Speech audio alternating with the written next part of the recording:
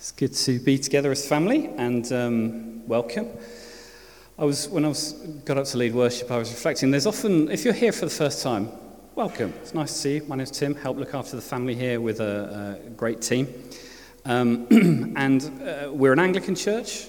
You may have guessed that from the building, but you probably didn't guess that from looking at me. I'm vicar here. But there are little signs every now and then that you can tell it is an Anglican church. I was reflecting on that as I was leading worship, looking at the front row, virtually completely empty.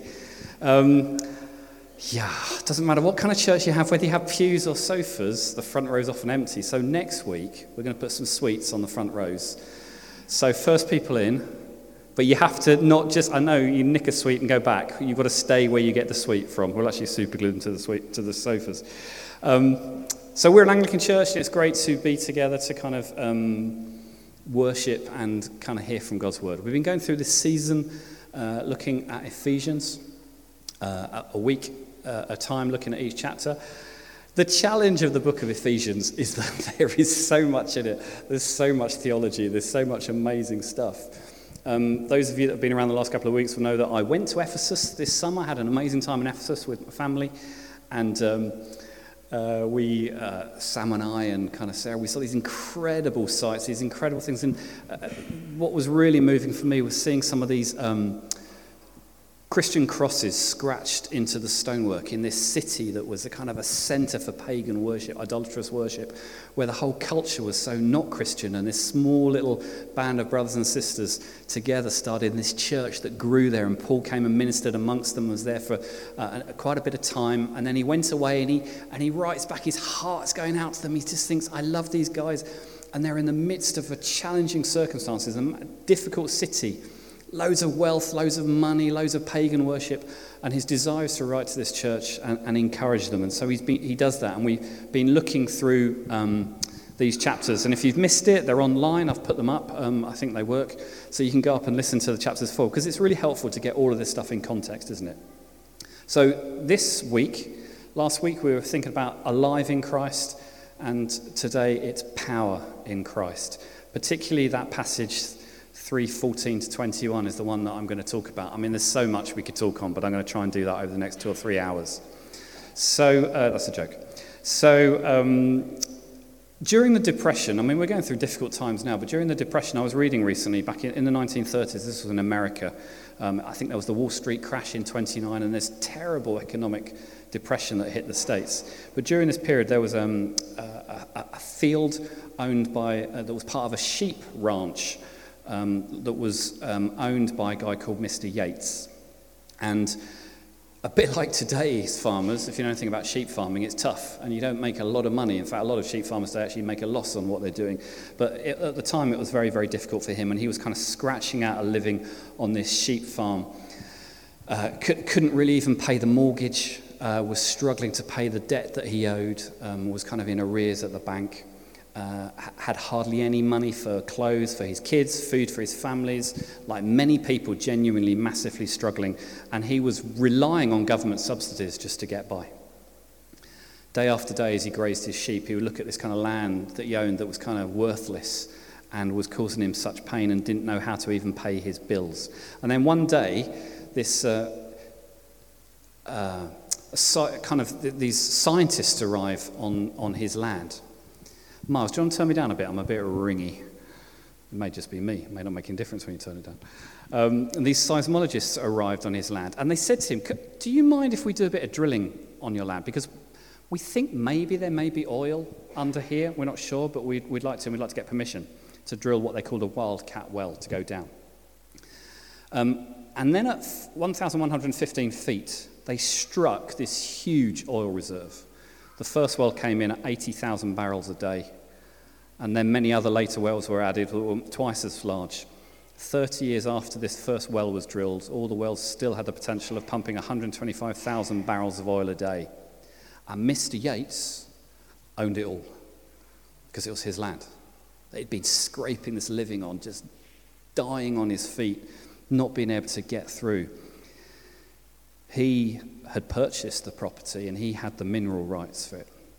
And yet he was living on this land, kind of surviving from government handouts, just scraping a living. He was a multi-millionaire living in poverty. That was the reality of his circumstances. The problem was he didn't know the oil was there. It was always there. It wasn't a new deposit of oil. It had always been there, but he just had no idea. And I think it's sometimes true for us as Christians. I think that's why Paul writes his letters at times. There's this truth that Paul's trying to say. There is staggering, amazing truth, staggering things available to us in Christ. If we only realized it and lay hold of it and received it and accepted it. We don't often perhaps put these things to use in our lives in the way that God longs for. And it's there for us, this incredible power that Ephesians speaks of. One of the key things that many of us face in the days we live in is that we need power to overcome the obstacles, the challenges, the battles that we face against the world, the flesh, the devil, all the things that come against us.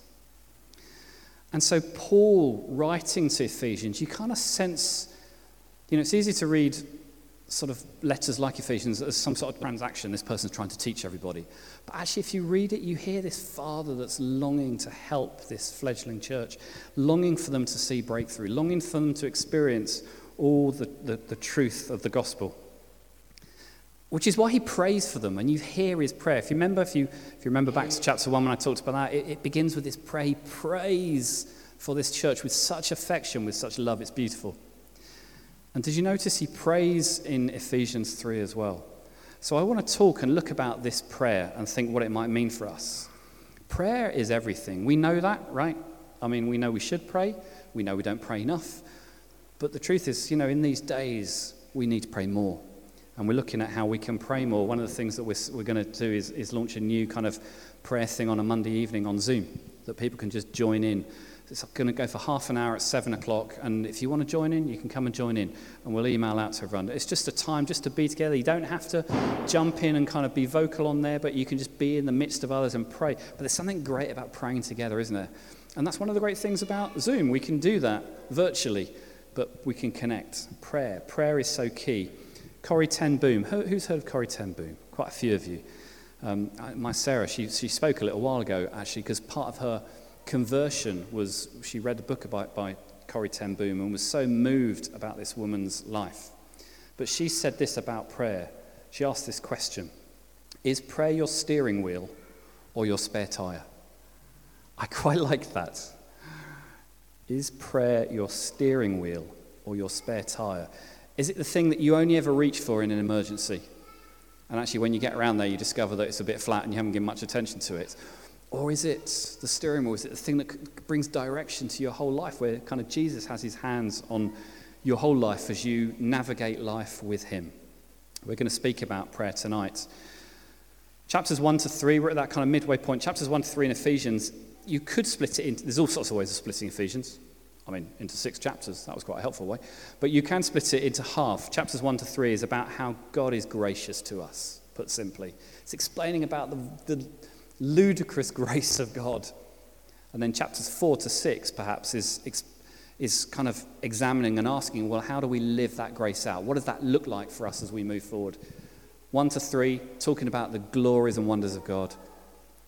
And then 4 to 6, and this is what it needs to look like. This is what it means for your life. It's true that chapters 1 to 3 don't include many imperatives. They don't include any commands. They don't tell you how to live as much as they tell us about the reality of God's grace, what God has done for us, that he's adopted us, he's loved us, he's chosen us, he's saved us by his grace.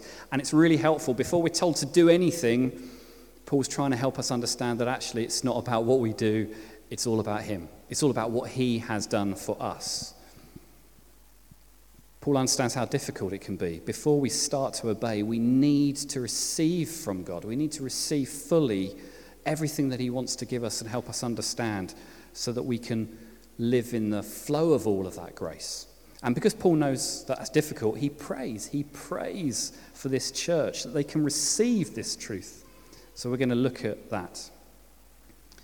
I think some of us find it hard to receive gifts. Anyone here find it hard to receive gifts? Being honest, yes, a few hands definitely went up. There are some people who are really happy giving gifts, but when you receive them, I don't understand those people. I love receiving gifts, but I do understand that there are some people who are kind of, it's a pretty British thing, isn't it? Oh, no. We find it hard to receive sometimes. And I think Paul understands that. Paul understands that actually sometimes we find it hard to receive God's grace because we don't feel worthy or we feel we haven't earned it. That's the point. But something inside us feels, well, we should have earned it. I'm not worthy. I'm not worthy. The number of times I've prayed with people who've kind of come to faith and they're completely befuddled in that moment of grace where they're like, but you don't understand how bad I am. You don't understand what I've done in my life. How could God love me? I remember sitting with a guy, an older guy, who just was in pieces because as he looked back at his life, he was just like, I'm the worst. If you really knew me, you wouldn't want to know me. And I sat and I explained, but that's the point of the gospel. We're all that person. Each of us, all of us, sheep that go astray, sheep that lose the way. There's no, well, I'm slightly better than you, but I'm worse. It's not about that. God's grace reaches out to all, and it fuzzes with our head because our culture is all about you need to earn it. You need to work hard. You don't deserve it unless God helps those who help themselves. Have you ever heard anyone say that? It's such a demonic lie. I understand why people say that, but it's so contrary to the nature of the heart of God. While we were still sinners, Christ died for us. He didn't wait until we'd kind of like, well, they're trying their best, so I'll go. While we were still sinners. That's the bottom line of the gospel. We're all really screwed. Not sure I can say that on tape, but I just did. That's the bottom line. That's the state of humanity. But God says, but in Jesus, there's hope to redeem and rescue and save. It's all about God's grace. For those who find it hard to receive stuff sometimes, there's still this deep thing that says, oh, maybe I need to earn it, and God says, no, it's grace. It's all grace. It's all grace. In order for us to be able to receive God's grace the way he intends it, and for it to change our hearts and change our lives and change our circumstances, something really deep has to happen in us, I believe. This can't be an intellectual thing. Oh yeah, God is full of grace, therefore I'm going to follow him. We have to have an encounter, we have to have an understanding that something happens in the deep part of who we are. And that's hard to explain what that is, isn't it? I mean, the Bible talks about your guts and your heart, and it's all of this stuff in here. We all know where we mean. We can't necessarily point to it, but it's the deep place in us where God has to do something to help us to experience his grace. It's not just a mental thing. But Paul prays 4 prayer requests in this chapter. I just want to very briefly look at them. So verse 14 to 16. If you've got your Bible, you can look at it with me. For this reason, I kneel before the Father. He's praying on his knees, for whom his whole family in heaven and earth derives its name. And he says this, I pray that out of his glorious riches he may strengthen you with power through his Spirit in your inner being. Verse 17, so that Christ may dwell in your hearts through faith. It's actually 2 prayers going on there. We'll look at those just now. Paul addresses kind of God as Father and prays out of the glorious riches he may strengthen you with power through his Spirit in your inner being. Paul's praying for this inner strength in these disciples. What's he talking about? What does he mean? Well, the Greek word that's used is krateoi. Oh, it's going to be one of those nights tonight. Put my teeth back in. There's a Greek word he uses. And what it's talking about is this kind of inner strength. It's also found in it's really interesting. There's a story with King David. I don't know if you remember it, 1 Samuel 30. Before King David became king, while he and his men were being hunted by Saul, you remember that whole story? And Paul's being tracked down by Saul, and David's trying to be really honouring and trying to do the right thing and doesn't want to confront him and fight him. But he's being hunted by King Saul. The Amalekites attack David's encampment actually while he's away. They burn it, they take captives all the women, all the children, and this news completely wrecks David and his men. 1 Samuel 30 verse 4 says this, so David and his men wept aloud until they had no strength left to weep. I wonder if any of you have ever had that, where you've got to the point feeling so desolate, maybe you have physically wept, it's like you're emptied of every strength, every hope, you're desolate. Maybe you've lost a loved one. Maybe you're struggling with something. Maybe you're struggling with kind of health issues or mental stuff, or someone you really know and love is just kind of feels really lost, and you've felt really close to losing it. You lose your strength to believe. Maybe you lost your kind of hope in God. We see this verse that Paul uses in Ephesians 2 verses later. 1 Samuel 30 verse 6. David was greatly distressed because the men were talking of stoning him. Okay, so he's the leader. I'm sure lots of church leaders can identify with this. You're the church leader. It all goes slightly wrong or horribly wrong, and your congregation go, let's kill him. I laugh about it. It's funny because it's true. I've seen it happen with church leaders. It's tragic. And leaders in other institutions, and the people turn against him because there's something in humanity that wants to find blame, right? Do we see this in our politics? I think we do, don't we, slightly? There's this desire to blame. And the leaders, kind of David's men around him are distraught. They've lost children, they've lost wives, they've lost everything seems to have gone to put. And they want to stone him. And he is distressed, greatly distressed, because they were talking to stone him. It says this: each one was bitter in spirit because of his sons and daughters. But David found strength in the Lord his God. So this is the same word that's being used. It's a strength inwardly in the midst of real kind of turmoil or challenge. And it's in God. It's not in your own resources. It's not in your ability to kind of talk your way out of it. It's not in the fact that maybe someone will come to your help, or maybe we'll be able to come up with a better plan and we'll be able to get the women and the kids back. No, everything is desolate. The one thing where there's a source of hope is God. And somehow in the reaching out to God, a strength is found inwardly, which is so strong. That's what David finds. And that's what Paul's praying for this church. That in the midst of perhaps challenges, very real challenges, that they will find an inner strength that comes from God that sustains them. The truth is sometimes we know, biblically speaking, that it's in weakness that God's strength rests upon us. Scripture tells us that, doesn't it? That sometimes we need to become less, like John the Baptist prays, may I decrease that you might increase. It's a great prayer, but it's quite a vulnerable prayer. Maybe we need to be weak in ourselves in order to experience God's grace afresh. I look at my own life, I know at the times when I've been really broken by bereavement or loss, or I haven't been able to see the breakthrough that I've longed for in perhaps a family member's life, and I believe and I hope, and you become desolate and broken in that, and yet in that you find God in a way that you could never imagine.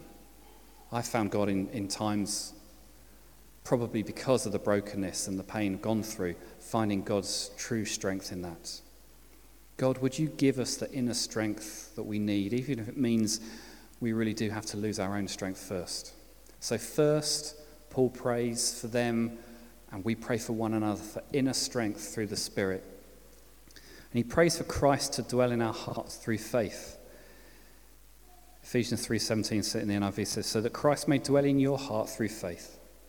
There's actually it sounds like there's sort of one prayer here, but there's two verses, two prayers that are going on. I pray, says Paul, that Christ may dwell in your hearts through faith. In verse 16, it talks about the glorious riches. Back in verse 16.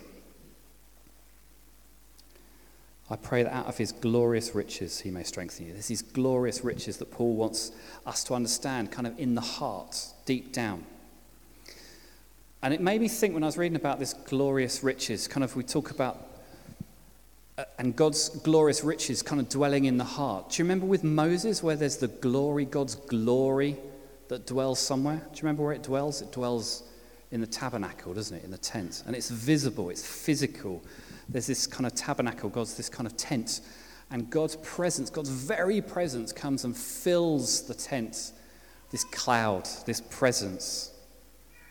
I don't know if you've experienced that. There have been times in worship where I've been in worship environments, sometimes in really big places, sometimes in really small environments, where just in the midst of the worship, you just sense a weight. It's not heaviness, I guess it's the Shekinah glory, the weight of God's presence, tangible. It's almost like there's a cloud that fills the place, and you feel the weight of God's glory, and it's a wonderful thing. You almost dare draw breath.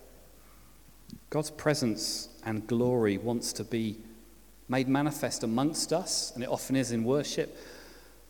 But the glories, his glory, the riches of his glory wants to fill our hearts. When King Solomon built the temple, God's glory came down. I wonder what, there was the tent, there was the cloud that filled that. And Paul's praying for God's glory cloud through the Holy Spirit to fill our hearts with Christ. For that same sense of his presence.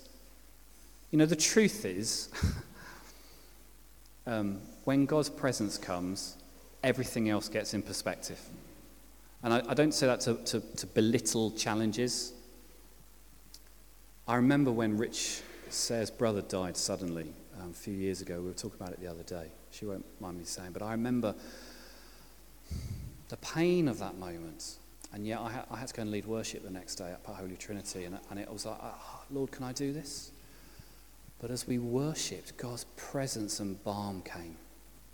It didn't mean that everything was fine. But when God's presence comes into the midst of our pain, to the midst of our questions, our frustrations, our anger, our uncertainties, when God comes, in the light of him, suddenly everything has a new perspective. That there's hope, there's redemption, there's healing, there's love. Because God is good all the time. So whatever circumstances we face, Lord, would your glory fill our hearts to hold us? And in the days that we live in, that's what the world needs to see, a radiant church filled with hope. We're not going to be, I don't think we're going to be sheltered from all of the financial challenges that no doubt are going to hit this country. The suffering church across the world is not sheltered from dictators and the trauma that often comes against our brothers and sisters in India or, China. So many places that we could name. And who knows, maybe not too long this country. But in those places, the tangible beauty of God's presence is often so manifest. I remember when I lived in the south of France in a Muslim community just on the edge, there was one girl there. She was from a Muslim. She was the most beautiful, radiant girl, inside and out, that I'd ever met. And then I found out some of her story.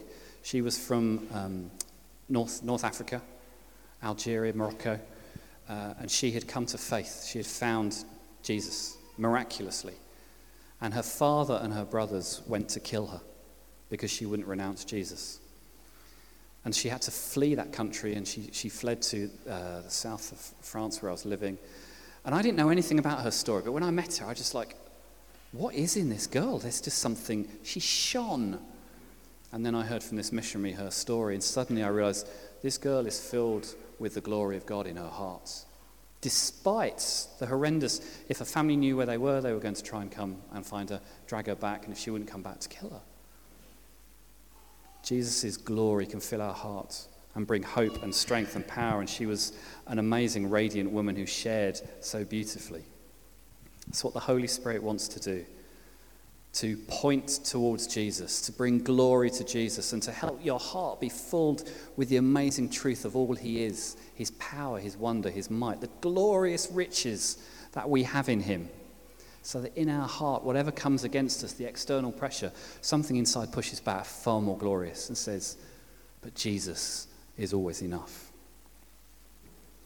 Verse 17b. So we pray for inner strength through the Holy Spirit. We pray for Christ to dwell in our hearts through faith. And the third prayer request is this. I would pray that you, being rooted and established in love. Rooted and established. He uses two kind of images here. The first is that of a plant or a tree being rooted, something that kind of goes down deep, that isn't shaken. It goes deep into the soil and it draws life. Remember in Matthew's parable, in Matthew's gospel, the parable, Jesus tells about the different soils and the good soil and the shallow soil. The shallow soil is where kind of it doesn't endure. When there's good soil, it feeds it, it nurtures it, it brings strength. A life rooted in the gospel won't fall away when times get tough, when things are difficult. It kind of holds us firm and steady. And so Paul's praying that we would be rooted and established in love. Established is like another word, it's like foundation, foundational word. A house with a good foundation won't fall when the storm comes against it. And Jesus tells that parable, doesn't he, in Matthew's Gospel? He talks about the kind of man who built his life on the rock and the one on the sand. Whoever hears these words of mine is like the man who builds his life on a rock. Jesus is saying you can build your life on a rock, which is me, my ways, my heart. And when we're rooted, deeply rooted into him, attached to him, and when we've got a firm foundation, which is a trust in who he is, his words that bring us life. And it's not out of duty, it's not out of compulsion, it's in his love, rooted in his love. I wonder, do you really know the Father's love? I grew up for many years in a church environment I'm incredibly thankful for. And I heard, and I even sung the songs, yes, Jesus loves me, yes, Jesus loves me, yes, Jesus loves me, for the Bible tells me so. Which is true, because it does. But just because someone tells you you're loved doesn't necessarily mean that you believe it. And I think for many years of my early Christian faith, I never really felt worthy. I never really felt acceptable. I never really felt known by God because I don't think I knew his love. When I worked in a kind of primary school with children who suffered horrendous situations, some of them, and the most, difficult and disruptive, and sometimes the most quiet and the most broken were the ones whose home situations were so screwy, and I don't think they felt secure. They didn't know true love. I mean, their parents loved them as best they could sometimes, but sometimes that love was so twisted. But the Father is a good Father who loves us perfectly. And I'd really encourage all of us to go on that journey of our hearts restoration. We've just been away on a men's weekend, loads of us guys, looking at the Wild at Heart material, John Eldridge material, looking at the heart. Do I really know what it is to be a man whose heart is truly yielded to the Father and who knows that he's loved and healed and received by the Father? There's a lot of kind of Father Heart courses that are in the city. I'd encourage you to think about going on one of those if you haven't, because I believe there's always issues in our hearts that God wants to bring healing, to truly help us understand the depth of God's love for us, to be rooted and established in love. Not to know about his love, not to believe that he loves us, but actually be rooted, to actually be fed from his great love, to be firmly kind of our life built on a certainty of God's goodness and love. That's why Paul prays it for them, prays it for us. And it leads to the last prayer request for Paul. We pray for our hearts to grasp the greatness of Christ's love. Verse 18, 19. So well known, isn't it? May have power together with all the saints to grasp how wide, how long, how high, how deep is the love of Christ, and to know this love that surpasses knowledge, that you may be filled to the measure of the fullness of God. How wide it is. God's love is so expansive. Like I said, I've met people who say, well, God couldn't love me because of this. Sarah and I, when we lived in Bristol, we used to go into occasionally into the Horfield Category A prison. People talk about prisons being, they're like holiday camps. Man alive, I've never been somewhere so scary in my life. You go in and the guards look at you they looked at me like I should be in there, actually, if I'm honest. But it was really, really scary. The wing we went into was the kind of lifers wing, the wing with kind of, they were sex offenders, they were kind of, some of them were murderers. They were the worst there. And we went in to do chapel and lead worship. I've never shaken so much playing a guitar in my life. And then at the end, and these guys, they look like you would imagine, a lot of them. And at the end, I'd been asked to speak on a passage, and I spoke on the passage that God had given me was the story of the leper, when Jesus reaches out and touches the leper. He didn't need to touch him. He could have just spoken the word, but he reached out and touches this man who was unclean to everybody, all the community around him. He didn't just say, yeah, I forgive you, yeah, I heal you. He reached out and brings and touch. That's love right there. touching a man who's ritually unclean. He was a rabbi. That meant Jesus touching a leper should have meant that he was kind of ritually unclean and absolutely ruined his ministry. Don't you know what you're doing? But he touches him. It's love. He didn't have to do it. That man who hadn't been touched for perhaps years because of his leprosy, Jesus touches him. That's love. That is what Jesus wants to do for you, to touch. His love is so wide. It reaches out to the unlovable, the unloved, all sectors of society, whatever race, whatever culture, whatever background, whatever history, however bright or however all the dropouts, whatever place you've been from, his wide arms embrace everyone, no matter how broken. How long? Well, his love lasts and lasts and lasts and lasts. Nothing can separate you from the love of Christ. Romans 8 tells us. God chose us in him before the creation of the world, Ephesians 1:4. God's love is outside of time. It lasts. It's so high. It's exalting. When I read Ephesians 2, we looked at the bit where it says Christ promises to raise us up and seat us with Christ and pour out the incomparable riches of his grace on us in the coming ages. It's vast. It's in the heavens. It's for all eternity. The vastness, the height of his love for us, and the depth of his love. Well, we see the depth of his love in the cross, don't we? The cross is like a never-ending well. There's no depth to it. It's so vast, so deep. The depth of Christ's love manifest in the cross, taking the full burden of God's wrath and our brokenness on the cross so we could be forgiven. May we grasp that, says Paul. How wide, how long, how high, how deep is Christ's love, not just for us, but for you individually. So that's my prayer. That was his prayer for them. It's my prayer for us, and we're going to pray and just close.